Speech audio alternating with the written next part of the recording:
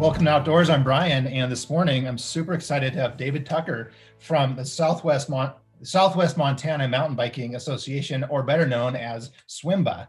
So David, welcome to the podcast. Yeah, thanks for having me. Excited to be here.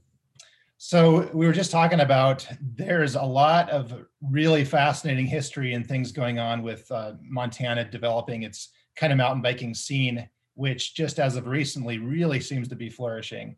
So I'm really excited to have you on the podcast. And as more of these interviews I do, the deeper the web gets. And so the more stories, the more intrigue, and the more stoke kind of is emerging from the whole thing. So can you tell us a little bit about how you got involved in SWMBA and a bit of the origin story of the organization?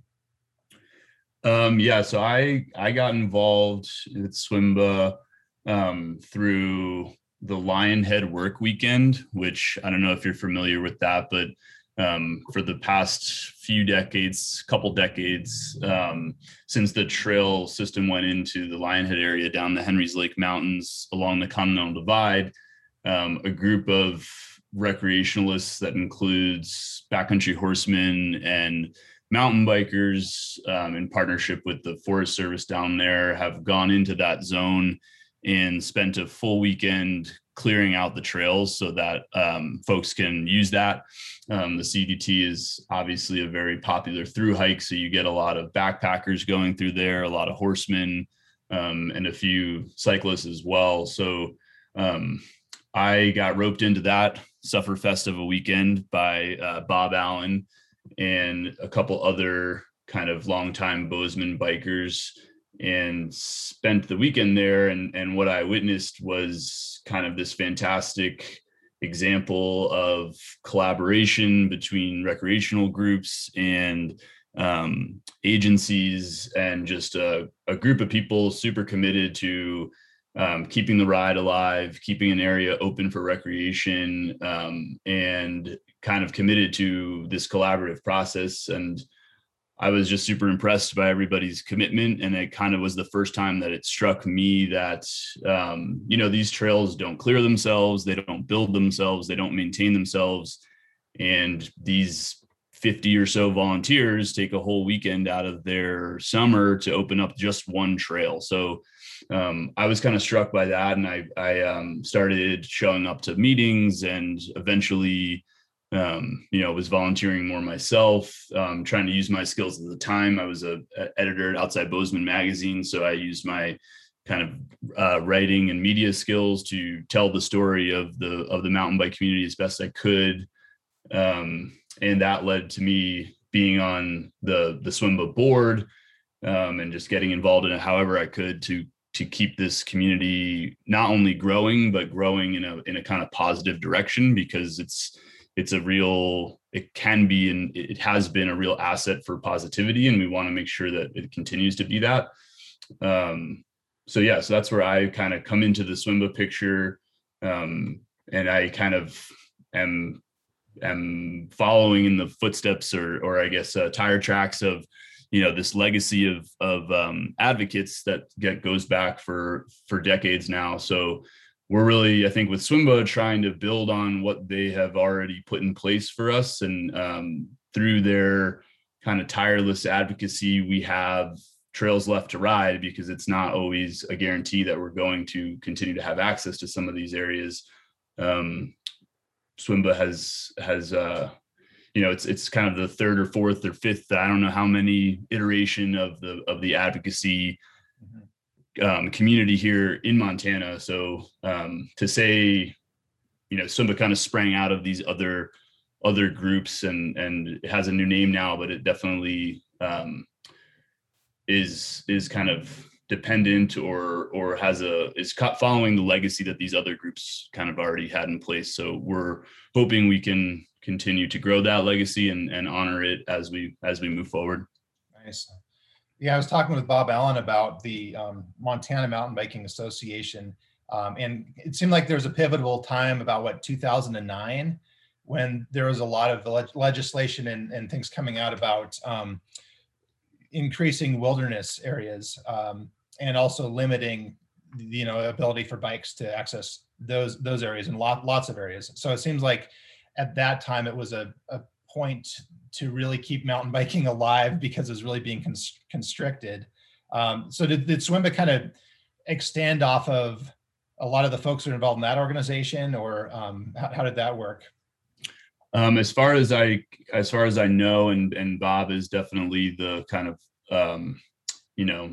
voice of record as far as this goes. But there was the Montana Mountain Bike Alliance was definitely the kind of advocacy arm, statewide advocacy arm of the mountain bike community, and they were doing a lot of really important work as far as organizing the voice and getting it into mountain bike publications and making sure that people were showing up for the kind of hard work of writing letters and talking to decision makers and that kind of work. And then there was another group in Bozeman called the Dirt Concern, and the Dirt Concern was more of the trail building and community development, the community outreach, having pint nights and film festivals and raising the funds to try to reroute some trails or build new trails that are more bike oriented or even bike specific.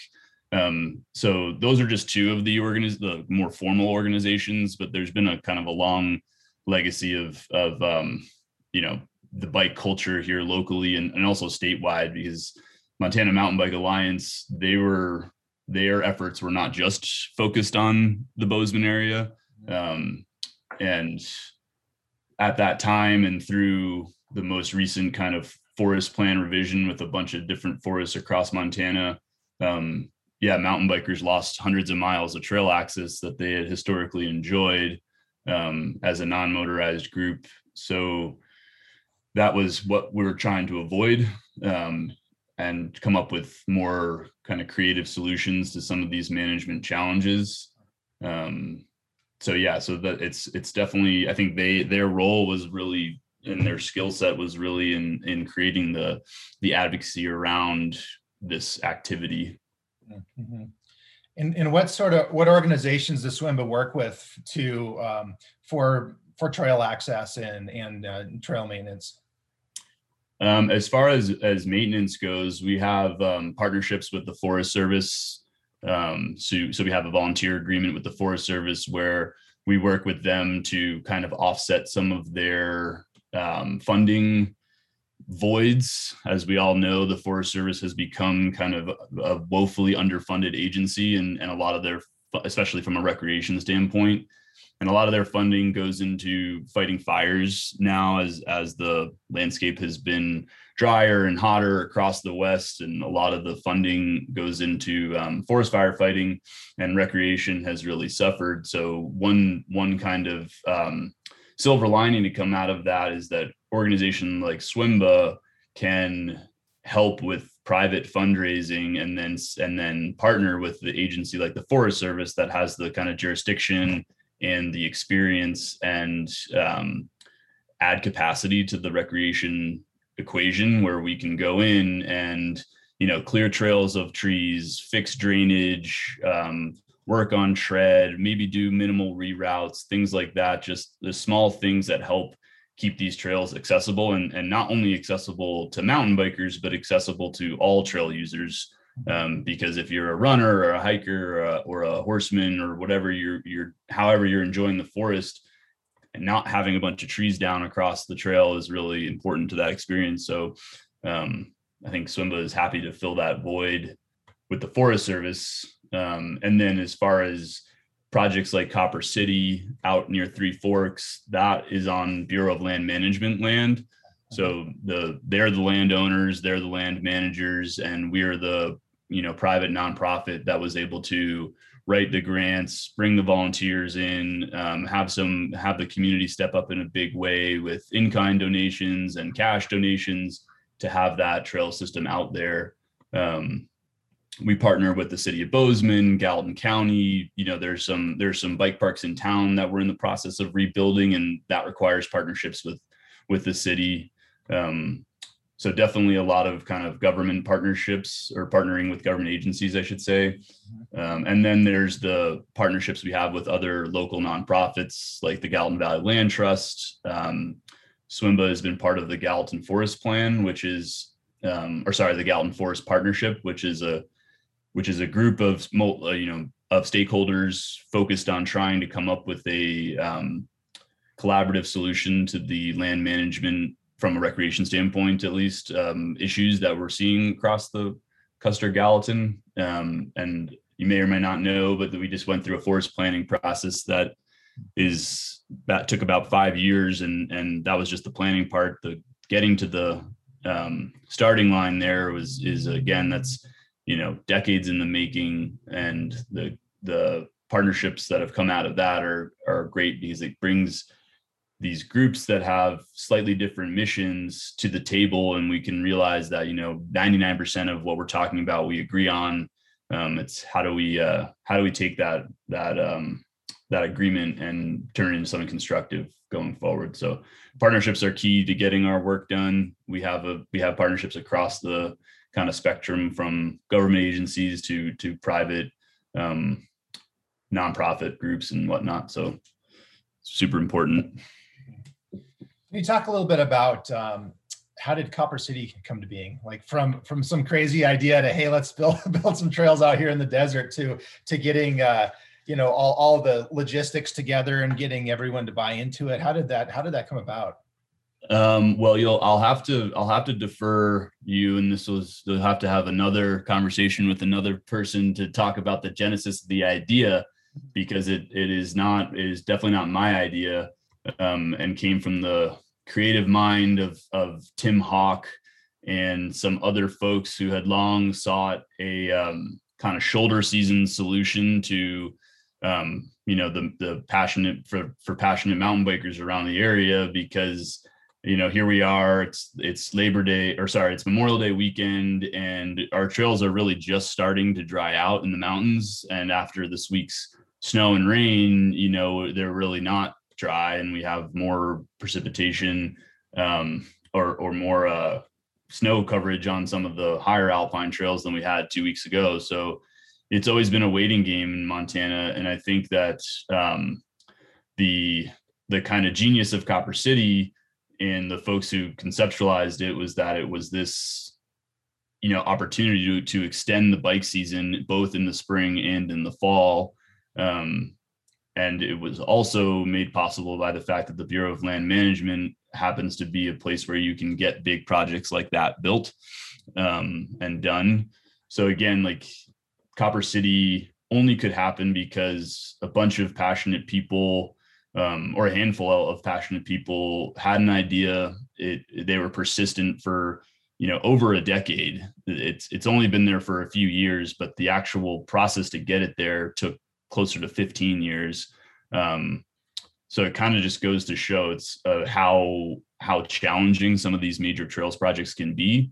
And it was kind of a combination of someone who was not going to take no for an answer, and the right land managers at the time, and the growth of Bozeman getting to the point where it could sustain a trail system 45 minutes away in Three Forks, and just the demand for more shoulder season rides and also beginner rides, because the whole idea with Copper City is it's not only going to be available in the shoulder seasons, but there's also going to be trails that have lower barriers to entry, that are built for bikes, that are accessible to beginners, intermediate families, younger folks, older folks. It's just a place where you can really establish a community around a bike trail system, or the trail system. We have a lot of trail runners out there. There's trail running races out there. So while it was definitely conceived by bikers, it's enjoyed by a lot of folks. So, but I think that there's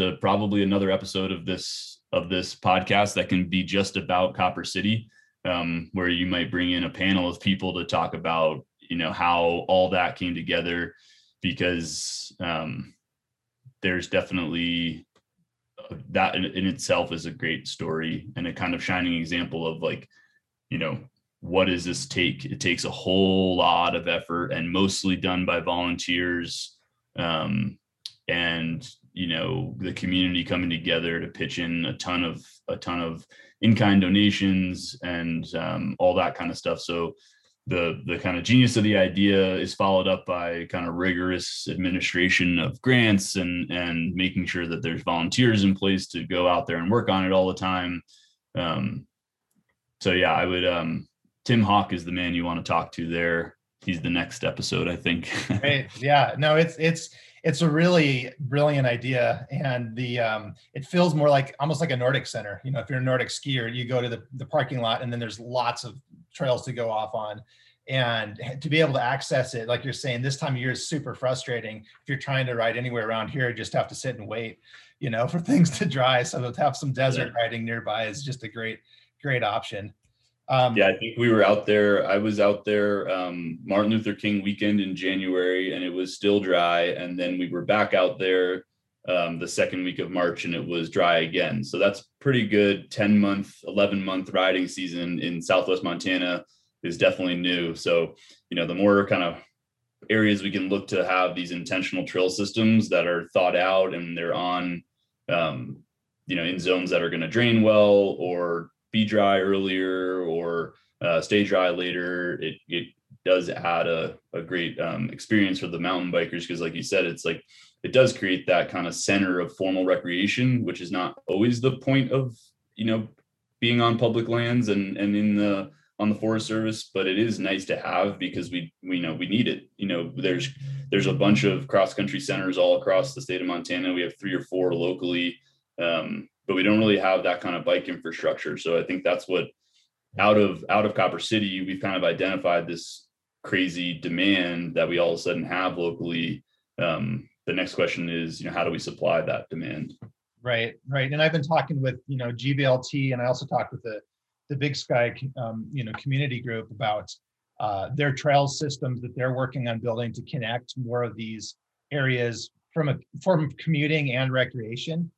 So as we start to get a lot more demand for riding in this area in general, what is SWMBA thinking long term about how to facilitate that without getting the trails overrun with people or having those sort of issues? How can people access things at different points? How do you think about that with the growth of demand of mountain biking in this area? Well, I think we've seen the last decade at least, but definitely in the last 18 months, just an overwhelming pressure on the trail system. And I think for a long time, the Gallatin Valley and Southwest Montana got away with we have a ton of trail. So the mileage is not necessarily the issue, but there's a lot of things like, you hit the nail on the head with the parking stuff, or how can we kind of handle this new volume of users without ruining not only the resource, but also the experience for everybody. So I think where we're looking to connect, and you said connectivity, and that's part of it, is, we have these in-town parks that are kind of, were worked on by volunteers, maintained by volunteers, and kind of funded through our donations. But now I think we're looking to scale those up to, okay, we want some professionally built parks in town to create the space for people to bike straight to those parks, because there's a lot of people that are really happy to just hit dirt jumps all day, and that's what they want to do, or to ride the pump track all day with their family, and that's what they want to do. So if we can have those kinds of locations, either bikeable or short commutes, easy to carpool, easy to kind of set up shop there, that takes a big pressure off of the public lands trails that don't have things like jumps and that aren't necessarily optimized for biking. So that's part of it. That's, maybe step one. But then there's definitely a need, and you look around the West at these growing towns, there's this formal recreation piece that exists now, and we've had it for decades at ski areas, and the bike areas are kind of the next the growth of that, as bikes have become more accessible from a technology standpoint, meaning that like the technology makes them more fun to ride. They're certainly not accessible enough from a cost standpoint. That's still a real barrier, but they are. If you can afford one, you can get on one and ride them, and they're really, really user friendly now. And all of a sudden, these trails are much more approachable. So we have more people looking to get out on mountain trails. So we need to look to places where there's some of this formal infrastructure already in place and try to develop systems in those areas. We have some of that going on across the forest, but we need to kind of take the next step with some of that stuff so that we are able to create trail systems that support some of this demand, because right now we don't quite have that.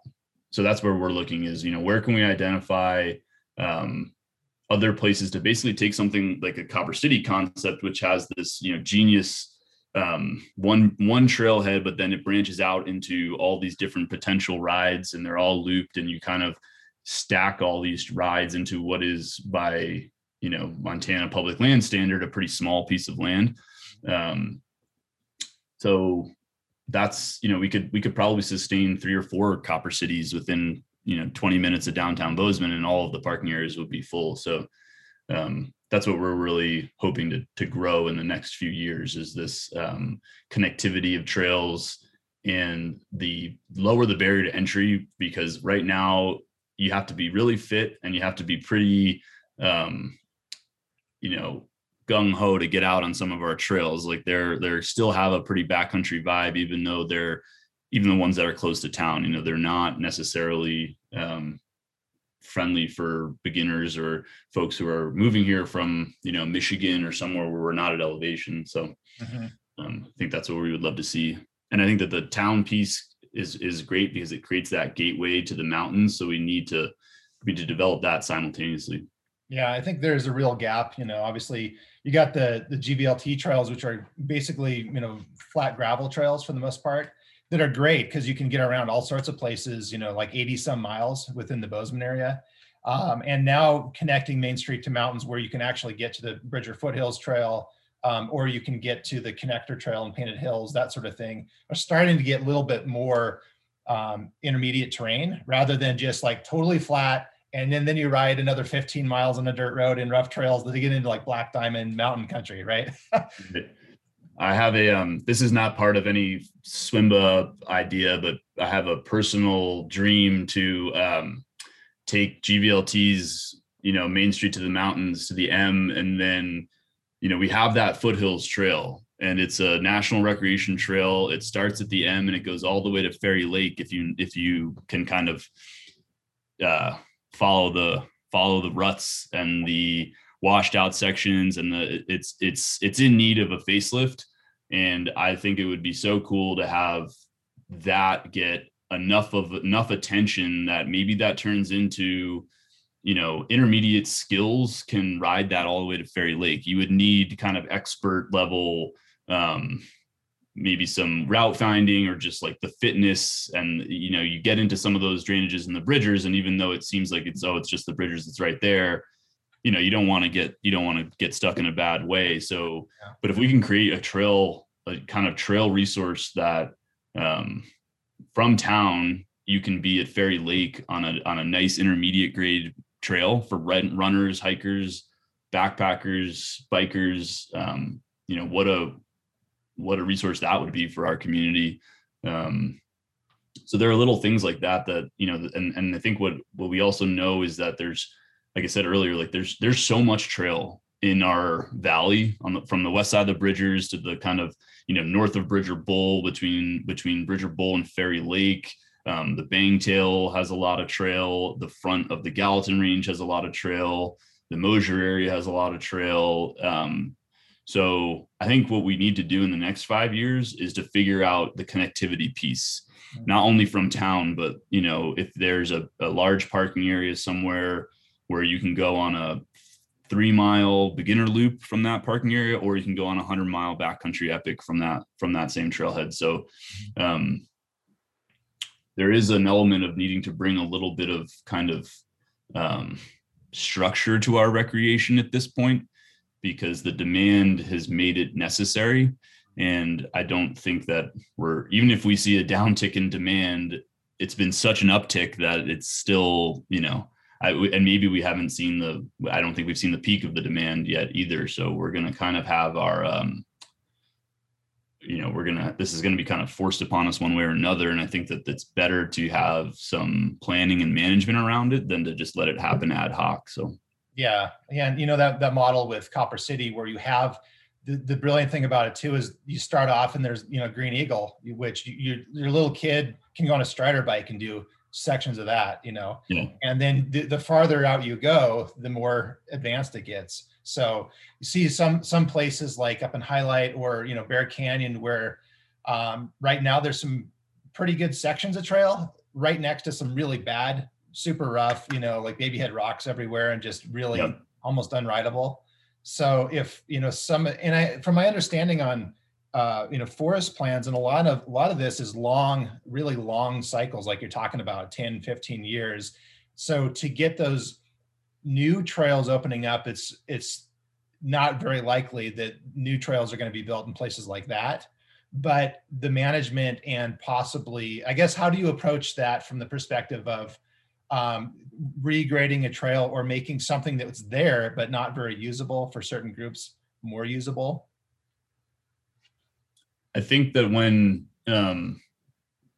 agencies, whatever the agencies are, and just individuals within the community continue to see, sometimes you have to see it to believe it type of thing, where the more pressure we're going to see on trailheads, it just becomes painfully obvious that we have to allow for some change to existing trail. If we're not going to be able to build new trail systems, we have to say, okay, how can we turn, this 3 miles of, like you said, unrideable, basically creek bed into, can we build some switchbacks into this? I don't know if you are familiar with like the Middle Cottonwood example, where Middle Cottonwood is a super technical trail, but it was also like a pretty brutal hike straight up a meadow.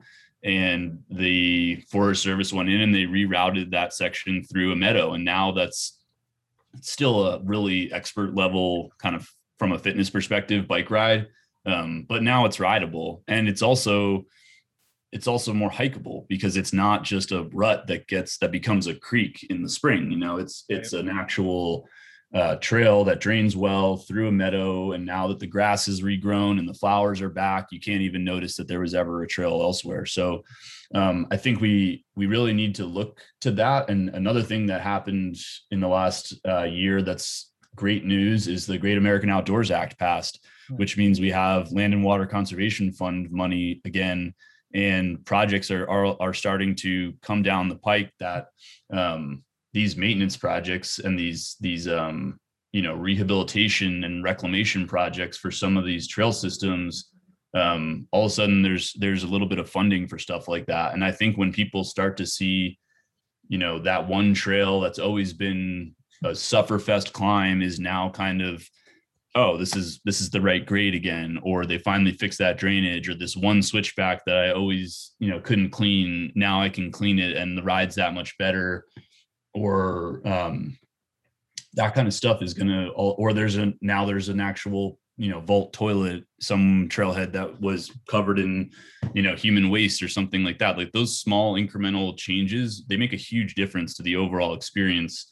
So I think when you start to give people those tastes, they'll definitely get on board more and more and more. And then it does, it takes a little bit of positive pressure on agencies or nonprofits or city commissions or whoever it is. You do have to vocalize the need for this stuff in an organized and constructive way, because if we all just sit around in our little bubbles and complain about it, no one's ever going to do anything about it. So I think one thing that SWMBA really wants to do more of, and has started to do a lot more of, is just like constructive outreach to the community, our community, but also all the other trail using communities. So, I would love to see some sort of like forum, some sort of open forum that we all talk to each other again, because it seems, and I know these things are all happening, but maybe with more of like a organized by a public information outlet that is better at broadcasting these things publicly, because we're gonna be hit with like a real crunch here in the next, probably this summer. Last summer was one thing, but I think we're in for even more so this summer, 2021. So there does need to be kind of and I know that they're going through the triangle plan, which is a huge planning process. The county is doing their planning process, and these things kind of have, the timing has been, everything's coming to a head all at once. And I think that that's like, I'm excited to see what comes out of all that, because you can't deny any of this stuff anymore. So yeah. One of the things I'm concerned about is there was some legislation this past spring about reducing the ability for I guess giving private landowners the ability to restrict easements on their properties to access public lands. Yeah. And so I could see if things aren't managed very well and we get certain places that are super overrun, especially parking lots, that seems to be a really big problem area. And you get private landowners that don't appreciate that, then they obviously would not like that. So putting pressure on restricting access to these massive swaths of public land, and I was talking with Mike England about that concern, and he kind of brought up the point of Bostwick, which is one of the drainages off of the Bridgers, right? Foothills. So you look at the map and you see, you get Cottonwood and Sipes and you get Corbly and all these places. Then what's this one? And that is a private area in the front that doesn't have an easement anymore for public access. And he said people forget that those can go away and then they don't come back. Right. So I guess, as the community grows, that would be like the big concern in my mind. How do you make sure it's responsible management with the recreation, so it's not so much pressure that the entire access is cut off and you lose all that? Yeah, I think that there's a lot of different pieces to that question.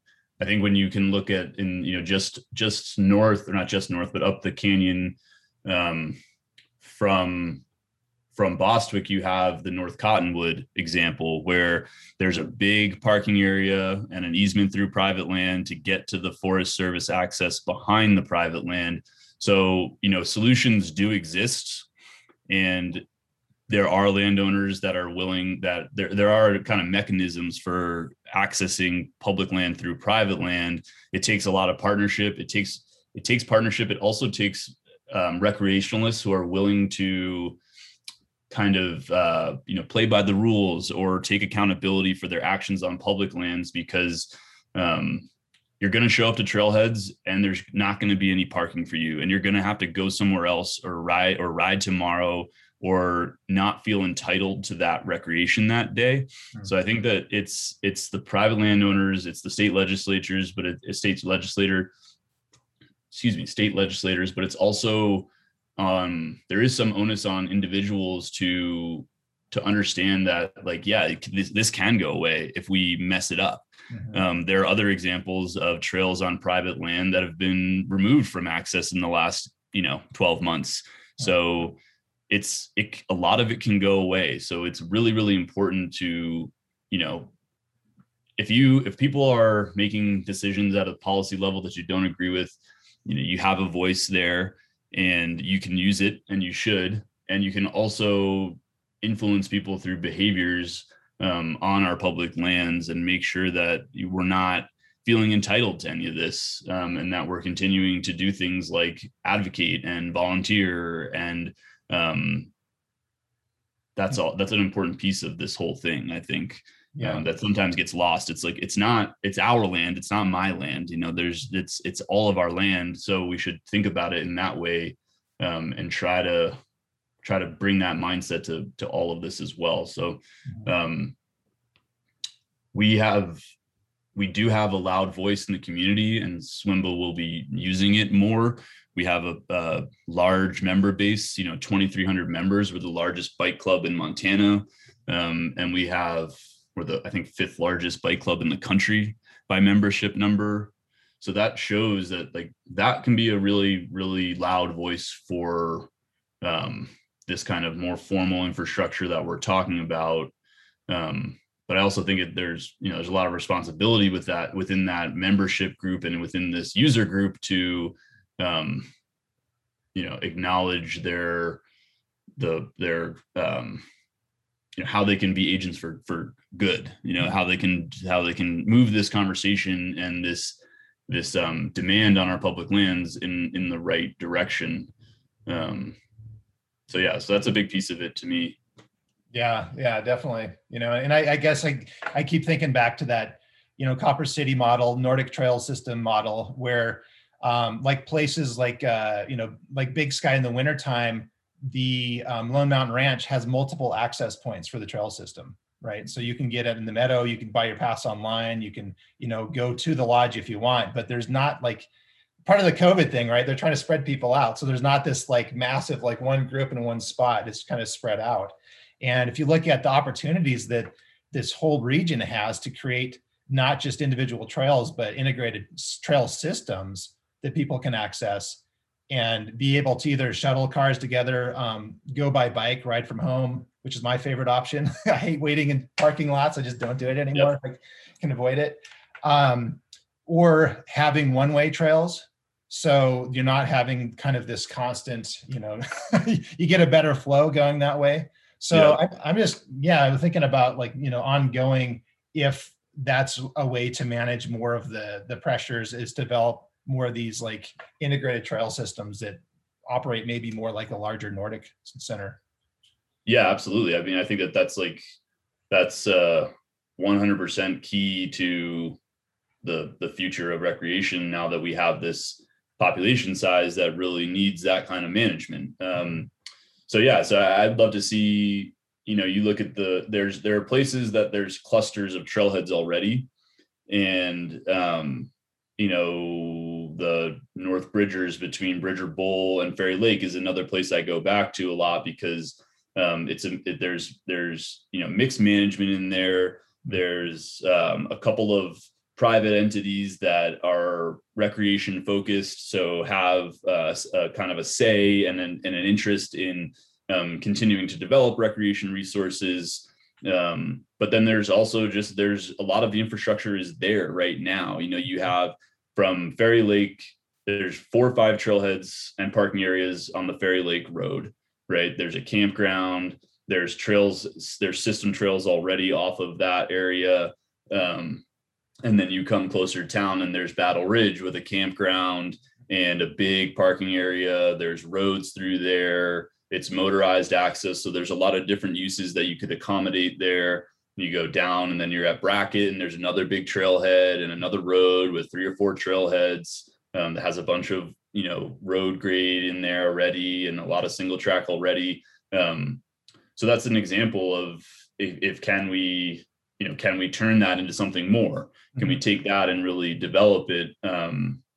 So those are kind of dream projects, right? Where you would maybe, there's nothing on the books. There's nothing that's like that's guaranteed. And it takes a ton of collaboration, and collaboration tends to take a lot more time. But that's where the vision needs to go is, okay, where's the low hanging fruit? And let's pick the low hanging fruit first, because that's where we're going to get. Because if you had, imagine if we had a 100-mile system and you could park at Bridger, Battle Ridge, Ferry Lake Road, Olson Creek. They made a formal parking area there. Maybe there's a parking area along Bangtail somewhere so that you could have that kind of shuttle. And then there's the Stone Creek trailhead. And so there's a real opportunity in that zone. And there are other zones that are similar. One thing that we're really just challenged by here is, Bozeman's kind of out in the valley, and it's 10 miles of private land between Bozeman and the actual public land. So that's a big challenge. And GVLT has been really successful in getting us to the mountains. But then, we need to take that one step further. And I was talking with Scott Schmidt from Crosscut, and, he had this dream project idea of what if they could connect some of their trails. They're building some flow trails and things kind of between Bridger and Brackett Creek to make more of an integrated loop for the whole Bangtails that way. So right. You're not just like epic. Right. So you're not just like this crazy, parking lot situation at Stone Creek or Brackett Creek, to shuttle for the ride, but you could actually loop through Crosscut, through those areas and get off the road more. Yeah. Relieve some stress on the parking areas. So I think those could be some really amazing opportunities, especially if they're more moderate trails right off of the road where people could do shorter rides, but then you can go in and go as far as you want to go. Yeah. I think it's really an exciting time because we've been in this kind of bottleneck for a long time for a variety of reasons. And now there's a lot of creative people trying to find creative solutions to these, problems that have persisted for a while, because a lot of this, there's new pressure, there's increased pressure, but we've also, for folks that have been around longer, all of this has kind of already been identified as something that people want. Now it's something it's more of a need now than a want, but it's always been a dream. And now I think we've reached the point where it's kind of this like, oh no, now we need it, so we've kind of turned that corner to more of, and need is a strong word. I get it. We don't need it, but we kind of, I think one thing with COVID was like, well, actually we kind of need this stuff, like this community, the people who live here, what they value, they actually need these resources in a way that it's not just kind of this like fun hogging, it's purely recreation. It actually matters in a way that's a little bit more important than just, it's just biking or it's just trail running. It's like, well, no, it's mental health, it's physical health, it's community connection, it's a lot of people's livelihoods in this town. It's a huge piece of Bozeman and of the Western, of the kind of developing West in general. It's not all good, but a lot of it is really, really positive. So let's keep the positive part of it growing, and let's figure out a way to make it even more positive. The other big thing is, if we have these kind of formalized bike spaces, we reduce trail conflict on all the trails, because trail conflict is a thing. It's useless to ignore it. It's not a conflict just between bikers and non-bikers. It's a conflict now between hikers and runners and horsemen and backpack. Like and conflict is like, that has a negative connotation, but it just means that, it's more just like, okay, what you're doing does affect what I'm doing. It doesn't need to affect it negatively, but it's factual that it affects it, right? Like that's just a fact. So I think finding places that we can remove some of that conflict a little bit more without restricting access or doing away with access is really great, because now we can go back to all just realizing that we love being on trails and we don't have to be in this like forced conflict space. So that is another thing that I would be really excited about as far as developing bike infrastructure, because it's really a solution, right? Yeah. So what are you most excited about this upcoming summer that SWIMBA is working on? I'm really excited about, and this is going to come as a surprise to everybody who knows me, but I'm really excited about the in-town bike park projects, because I think that they are one space that they're right in there. The dirt jump rebuild is at the Westlake Park, is like right in what we're now kind of trying to make the center of Bozeman, this midtown neighborhood that has a lot of new residential development. There's commercial development happening, and we're going to have a really awesome world-class bike park right there. And you don't need a car. You don't need a fancy bike. You can go there with your friends after school. You can go there, in the spring or fall when things are starting to shut down in the mountains, and you can continue to have this connection to biking. And I think, I'm not a dirt jumper by any means, definitely not. But it does serve as this kind of gateway to the activity. And I think it'll serve as this like really great hub for the community where, all right, you don't have every day and every ride in Bozeman is essentially a 3+ hour outing, right? By the time you get there, it takes a while to go mountain biking. But now we have a space. We've always had it, but it's going to get a huge upgrade where people can ride 10 minutes and go mountain biking, and I think that's like, and it'll have access for multiple skill levels. It's in town, which I just think is so great. And we don't have a ton of opportunities to really like establish that culture in town. So I'm super excited about that. And I'm just excited to get all of we have so many people who are coming from areas now that have skills and knowledge and interest in this kind of formal bike stuff that we're talking about, these like kind of more developed bike resources. And I think that there's an opportunity there to empower those people to help influence the direction of like the bike scene in Bozeman in a positive way. They need to understand at the same time that, yeah, it snows in May and June in Southwest Montana. So sometimes we can't go biking when we want to.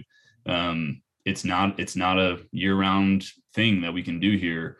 And it's likely that some of the stuff that you had in your other town will never have, but we have other stuff that your town will also never have. So kind of just establishing that culture and kind of pulling the community together, whether you're a dirt jumper, a downhiller, or an XC Strava person, or you bike pack or whatever, SWIMBA is the place where all those people can come together and kind of connect to bikes and however they connect to bikes. So I think that we're at that point now where, we can kind of just serve as this hub and empower all those different groups to grow their part of the community in a positive way. And kind of take the feedback from those people and try to put it into play. So we've just had so much interest this spring in biking, which I think it's a net positive overall. And where we fit in is making sure it stays a net positive and further influencing it to be more and more and more positive. Because I think biking is good it's just good for us as a community overall. So that's what I've long been a biker, I guess. So I'm glad that there are now so many other people that want to be bikers too. So I think that's really, really great to see. Awesome. Well, where can people go to learn more about the programs coming up and more about SWIMBA in general? The best place to get the kind of big picture info is definitely our website, which is southwestmontanamba.org. If you're interested in kind of the day-to-day, hey, where are you guys volunteering this week, or where's the group ride this week? Our social media is definitely the place to get that information. Unfortunately, given our, kind of schizophrenic weather here, we don't do much. We have to update kind of as the week progresses, because we don't know where we're going to be riding or if we're going to be riding, because the weather really plays a important role in that. But every Thursday from 6 to 9 p.m., we're doing something somewhere, whether it's a dig day or a group ride, or if it pours rain, we'll, have beers at the brewery or grab a cider. So social media, Instagram and Facebook are definitely the two places to keep the most up to date. And then we send out some pretty regular emails. If you want to jump on the email list, that's super easy to do through the website. Awesome. Well, thanks so much, David. Really fascinating having you on the podcast, and look forward to seeing you out on the trails. Yeah, for sure. Thanks for having us. And I would just one more thing is I would encourage, for some of the historical stuff and understanding kind of how SWIMBA has come to be. I think our website says we were formed 5 years ago, but the kind of legacy of mountain bike advocacy and the only reason that we're kind of able to exist, it really does rest on the kind of shoulders of these folks who came before us. There's a lot of them around. You might not see them as much anymore because they have their, secret stashes that they are they've earned them. So but though it's really important to acknowledge that like our trails didn't pop up overnight, and even things like Copper City that's only a couple of years old, that took decades to get done. So shout out to those people. We appreciate them always, and privileged to keep the work moving forward. Excellent. Thanks again, David. Thank you.